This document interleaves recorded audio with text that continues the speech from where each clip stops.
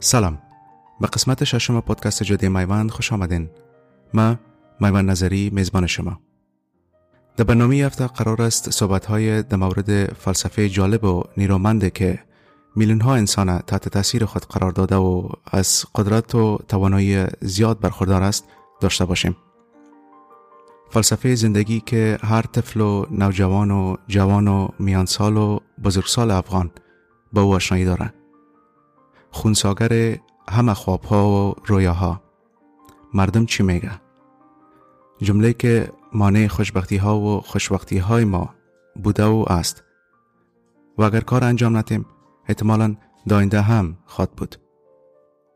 ولی قبل از اینکه صحبت های ما را شروع کنیم چند موضوع دیگر را میخواستم با شما عزیزان به اشتراک بگذارم.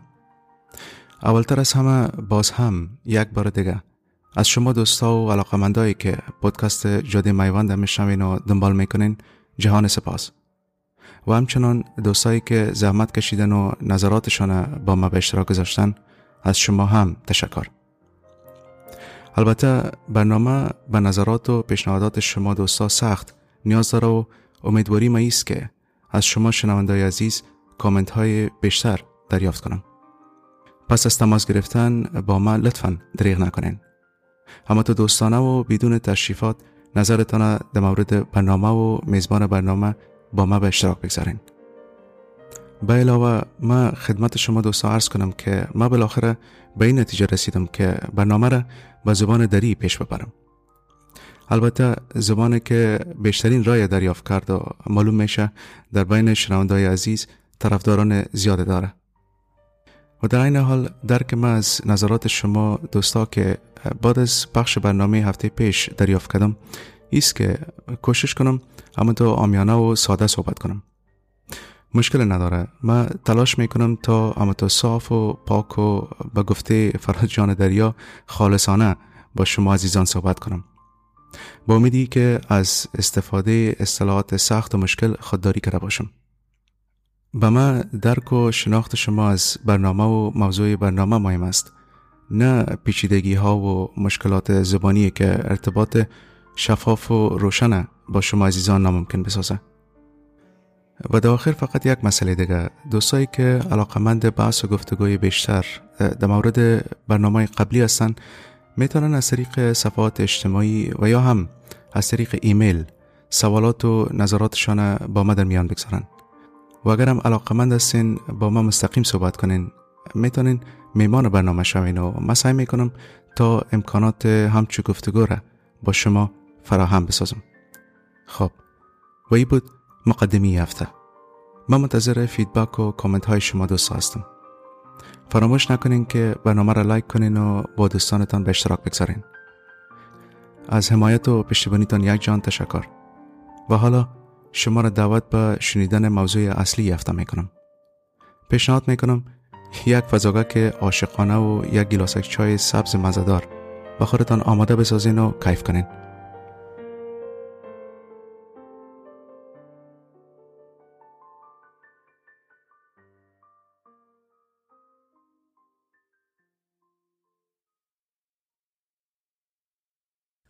افلاطون در کتاب سمپوزیوم خود به ما میگه عشق بخشی از ذات یا طبیعت انسان است. افلاطون از انسانهای اولیه صحبت میکنه که دو جنسیتی بودن. مرد و زن هر دو جز یک تن، دو چهره، 4 دست و 4 پای داشتن. موجودات بودن که بسیار به سرعت حرکت میکردن و بسیار قدرتمند هم بودن.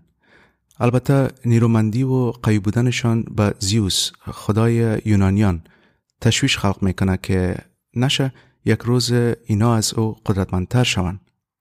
لذا زیوس به خاطر که بتونه انسانها را ضعیف بسازه تصمیم میگیره که هر کدام از این موجودات 4 پای و 4 دسته دونیم کنه و با بچه خود اپولو دستور میده که چهره های اینا را به طرف زخمشان دور بده تا ببینن که بریده شدن و از یادشان نره که هرگز از زیوس قدرتمندتر شدن نمیتونن. و همیست که انسان‌ها به دلیل جدا شدنشان خود بدبخت احساس میکنن. هر کدام سخت آرزوی یافتن نیمه دیگه خود داره و وقت نیمه ها یک دیگه خود پیدا میکنن یک دیگر را در آغوش میگیرن و میخواین یک جای شون و با هم رشد کنن. و با این کار کمتر درد جدایی احساس میکنن. پس عشقشان باعث جور شدن زخمایشان میشه. بنابراین هر کدام ما فقط نیم یک انسان کامل هستیم و هر یکی ما همیشه دنبال نیم هستیم که با ما مطابقت داشته باشه و ما را تکمیل بسازه. عشق به عنوان علاج و درمان زخمها. چی یک تشخیص و تعریف مقبول افلاطونی. شاید داستانهای عاشقانه ما مانند لیلا و مجنون، یوسف زلیخا، شیرین و فرهاد و رومیو و جولیت همه به اساس همین داستان نوشته شده باشند. با اینکه همه افسانه های زیبا هستند، اما مسئله بسیار مهم و عمده را که ما افغان‌ها در زندگی ما از گواره تا گور تجربه میکنیم، فکر نمیکنم نه افلاطون و نه شکسپیر مد نظر گرفتن و او هم جمله خیلی پرمفهوم مردم چی میگن. تعبیر و حکم که میشه گفت به میلیون ها آرزوهای انسانی را از بیخ و ریشه از بین برده و نابود ساخته. قاتل اصلی همه آرزوهای نوجوانان و جوانان افغان. مردم چی میگن؟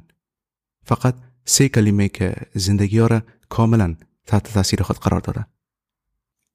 ببینین جمله مردم چی میگه فلسفه خیلی عمیق داره که تاثیر زیاد روی مردم و انتخابشان داشته و داره. به خاطر که مسئله رو روشن ساخته باشیم، بیاین کم بار در مورد عروسی و ازدواج صحبت میکنیم. از طلبکاری گرفته تا تخچمی. مسئله مردم چی میگه که خود نشان دهنده پرنسیپ ها و ارزش های فرهنگی و کلتوری ماست، کاملا یک حالت و فضای غیر طبیعی و دور از واقعیت ها را به وجود آورده. طلبکاری های ما به یکی از پرجنجال مراحل ازدواج تبدیل شده. از قدوس بیچاره توقع میشه که سنگین بالا بشینه و به سوالات عجیب و غریب خشوع و خسر آینده جواب بده. مهم است که جوابها همه قابل قبول فامیل ها باشن و نه ای که واقعیت دارن یا نه. گردش جمله مردم چی میگه در ذهن قدوس او را تحت فشار روحی قرار میده و قدوس زیر او عرق میشه و زبانش تتله شده جملات ساختگی و غیر واقعی را به خشوع و خسر آینده پیشکش میکنه. چون راه گریز وجود نداره، قدوس با گذشت هر دقیقه خود درمانده و ناگزیر احساس میکنه و منتظر پایان ای شکنجه ناخوشایند میباشه. و ای هم تجربه قدوس از اولین ملاقات و شناخت فامیل قدسیه که قرار است با او ازدواج کنه. در صورت موافقت هر دو طرف، فامیل دختر روز لفظ یا شیرینی دادن تعیین میکنن. یک تعداد از فامیلا و دوستای بچه و دختر در روز شیرینی تشریف میارن و همه منتظر سبد مملو از شیرینی میباشن که از طرف یکی از بزرگان دختر به یکی از بزرگان بچه داده میشه.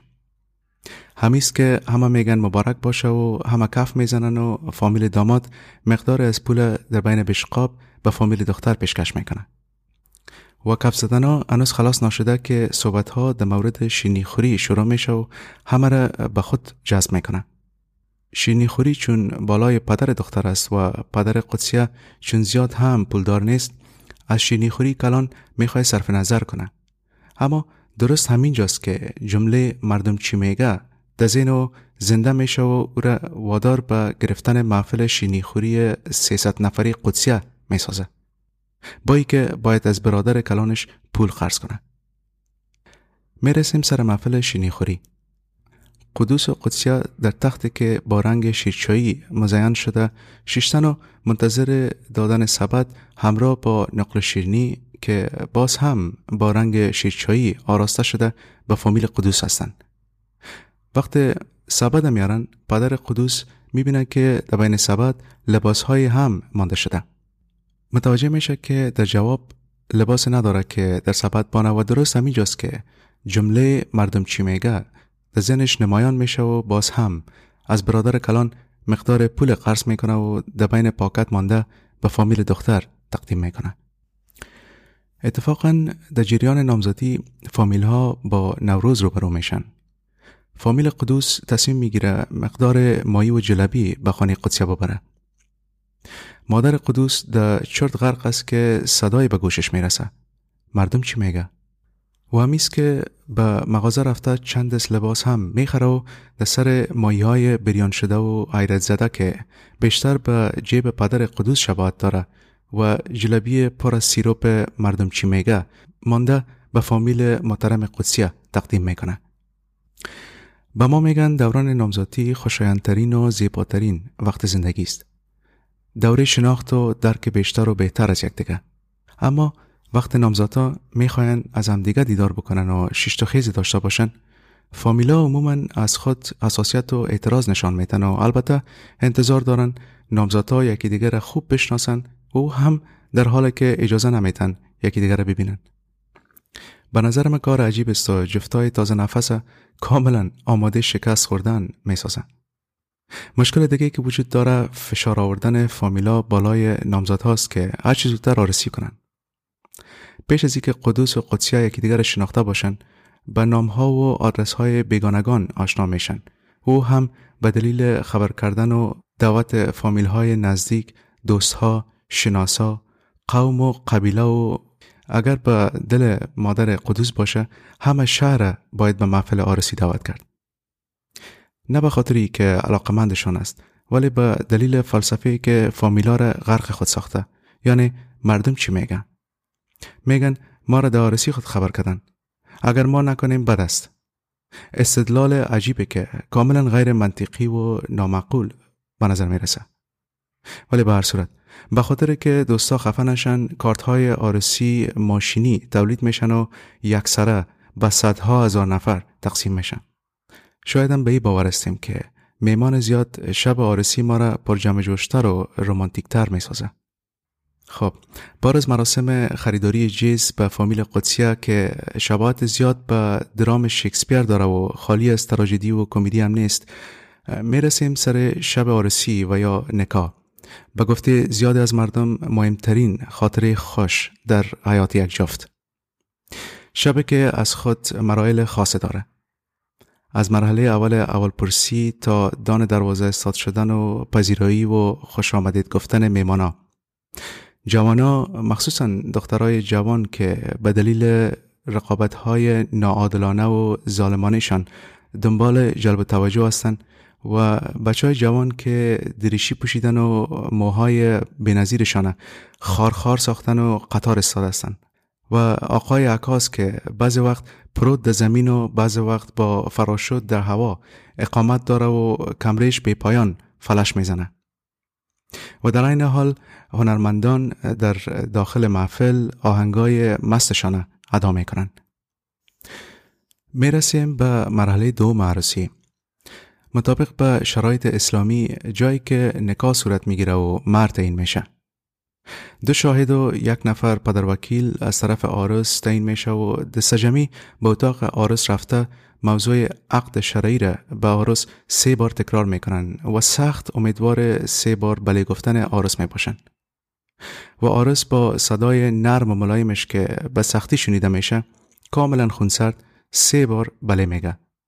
البته به دلیل ای که اگر از خود احساس خوشی و هیجان نشان بده، باز ارواح وحشتناک مردم چی میگه دنبال او خواهد آمد. شاهدین جواب 3 بار بله را با حاضرین اعلام میکنن و بعداً مرد تعیین میشه. یگانه جایی که از فلسفه مردم چی میگه استفاده نمیشه و حتی میشه گفت از ذهن فامیل قدوس و قدسیه کاملا پاک شده. بعد از قبول مرد ملا دعا میکنه و بعد از ختم دعا به حاضرین تبریک میگه و دوستا همه کف میزنن و بالای داماد نقل پاش میتن با امید از اینکه جفت نو یک زندگی خوش پر از عشق و محبت و درک و همدلی را با هم تجربه کنن. قدوس از خوشی زیاد در آسمان و حاضرین، مخصوصا حاضرین متأهل، آگاه از بیخبری قدوس لبخند میزنن و به یاد نکاح خود مفتن. مرحله بعدی خوردن غذاست که اگر وقت کدام موجود از گوشه های دور فضا ما را ببینه کاملا ناامید و مایوس به سیاره خود برمیگرده. از لاین های دراز میمانا که سالون به 2 قسمت تقسیم میکنه تا قاب هایی که شکل کوی آتش فشانه به خود گرفته تا به میزهایی که به 1000 انسان دور هم جمع شدن و غذا نوشیجان میکنن. اطفال که گرسنه و گیج پشت والدین خود میگردن و صدا و فریاد بلند کاکا تنبل که بی‌صبرانه آرزوی خوردن تربوز داره. بعد از خوردن غذا سالن محفل به یک بازار و شکمای میمانای عزیز به یک خرچخانه تبدیل میشه. همه کاملا راضی از غذا و نوشیدنی های گرم و سرد متوجه مرحله بعدی محفل میشن. آینه مصاف.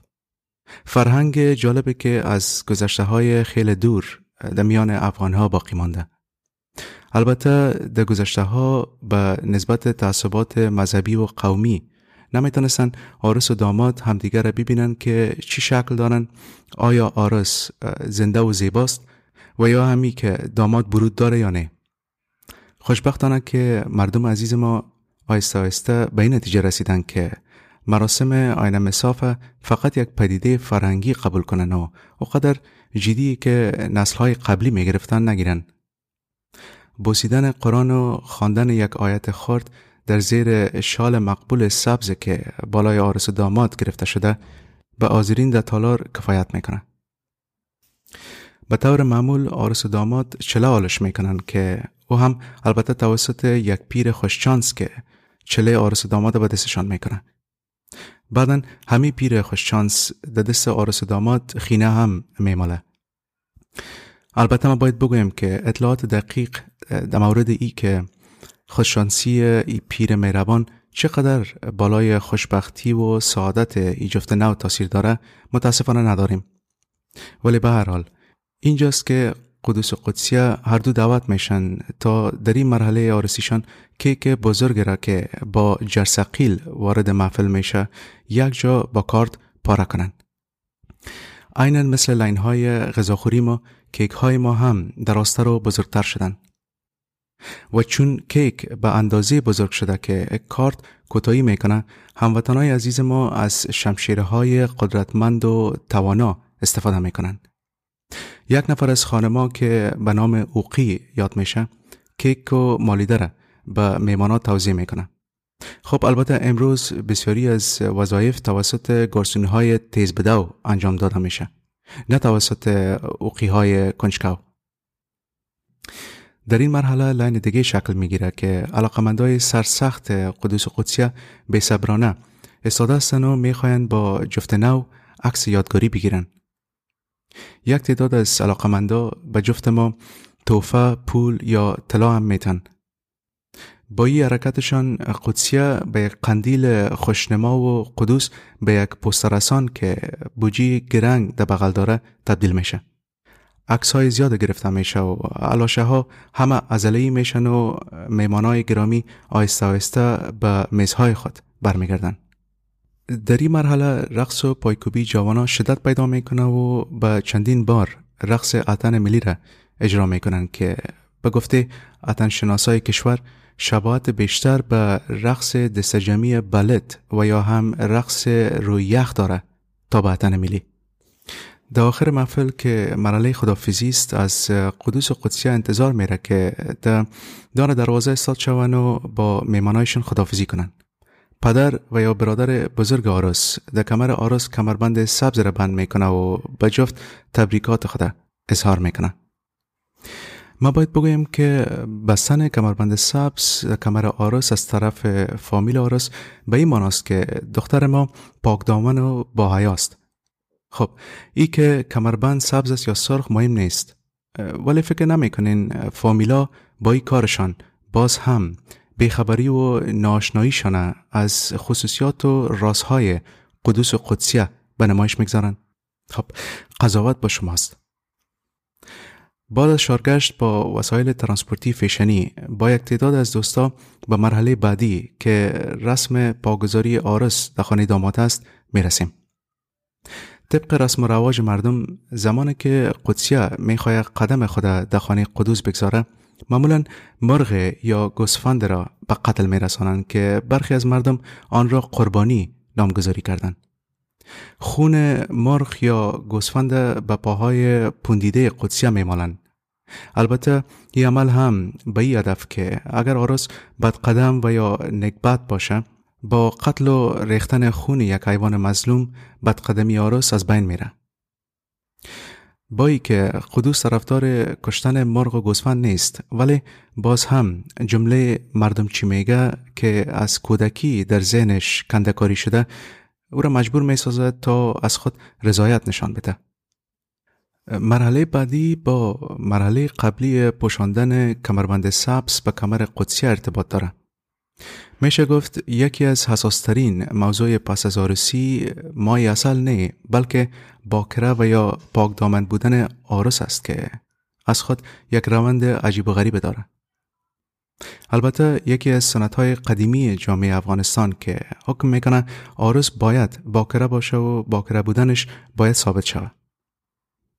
در جایی که قدوس زندگی میکنه رواج است که مادر یا خواهر بزرگ داماد در زیر بستر داماد تکه سفید را بگذاره و او هم نه به دلیلی که قدوس آرام بخوابه، ولی به دلیل ای که وقت قدوس و قدسیه فردای شب عروسیشان به صبحانه میرن، مادر قدوس تکه ها را به دقت بتونه مشاهده بکنه و اگر هم در تکه ها لکه خون دیده شوه، عروس رسمی پذیرفته میشه و همه فامیل خوشحالی میکنن. فردای روز دیگه مادر و خواهر عروس به خانه داماد صبحانه میبرن و در صورتی که دختر سالم بوده باشه، مادر داماد خیلی محرمانه و مخفی تکه های خونپره به مادر عروس میده و هر دو خیلی خوشنود میشن و با لبخندهای مخفیانهشان از این روز فراموش نشدنی استقبال میکنن. خب یک موضوع خیلی جالب را که مطمئن هستم شما دوستا هم متوجه شده نیست که معلوم میشه به فامیلای قدوس و قدسیه خون ای که از مرغ، گوسفند یا عروس باشه به دلیل رسم و رواجی که وجود داره خیلی اهمیت و ارزش بالایی داره. خوشبختانه که قدسیه یه امتحان مشکل موفقانه پیش سر میگذاره و ما هم میتونیم مطمئن باشیم که گوشا و بینی قدسیه بریده نمیشه و به خانه والدینش هم پس فرستاده نمیشه.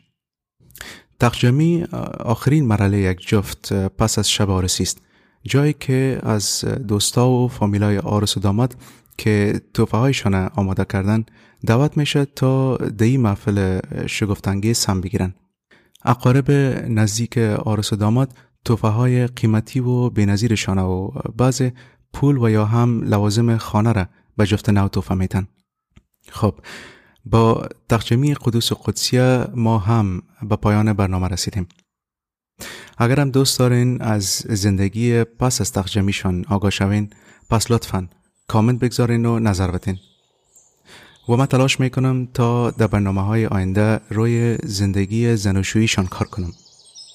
باز هم از لطف و محبتتان تشکر و از یادتان نره که برنامه را لایک کنین و با دیگه دوستا شیر کنین.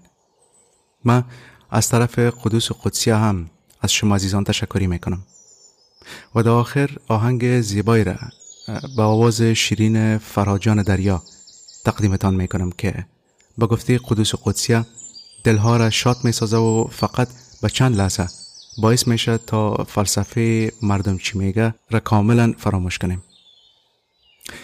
تا برنامه آینده، خدا یار نگهدار.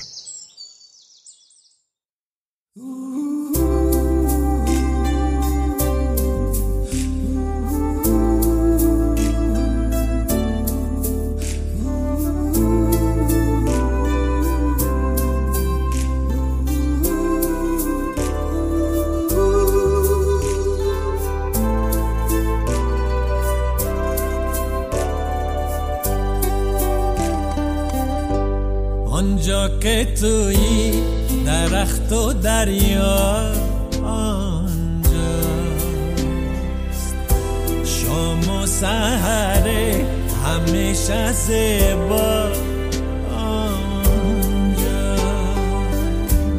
آنجا که تویی درخت و دریا آنجاست، شام و سحر همیشه زیبا آنجاست.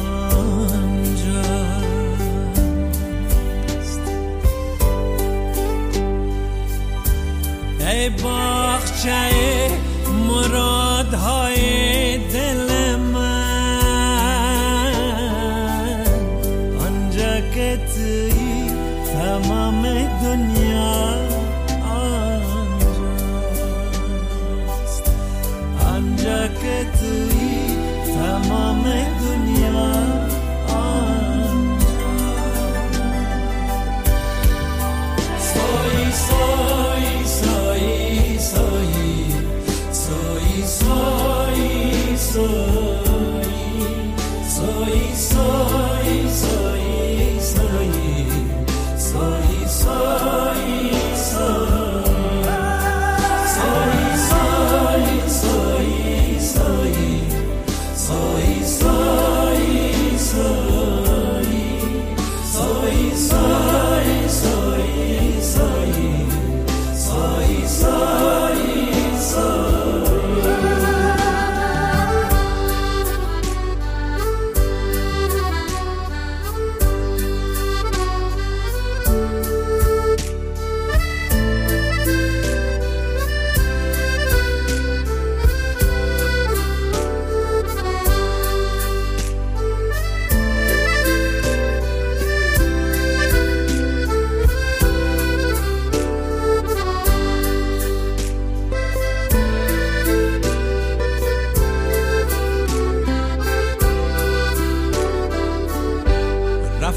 رفتم آن سوی دنیا رفتم،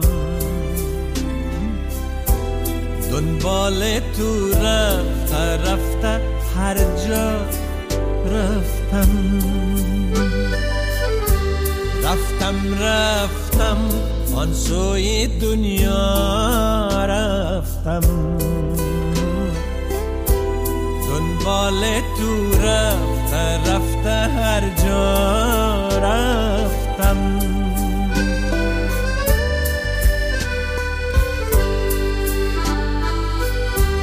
گفتن پری شدی به دریا،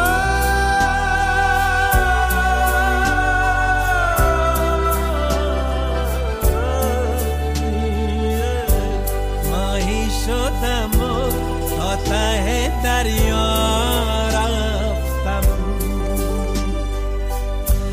ماهی شدم و تا ته دریا رفتم. سوی سوی سوی سوی سوی سوی سوی سوی سوی سوی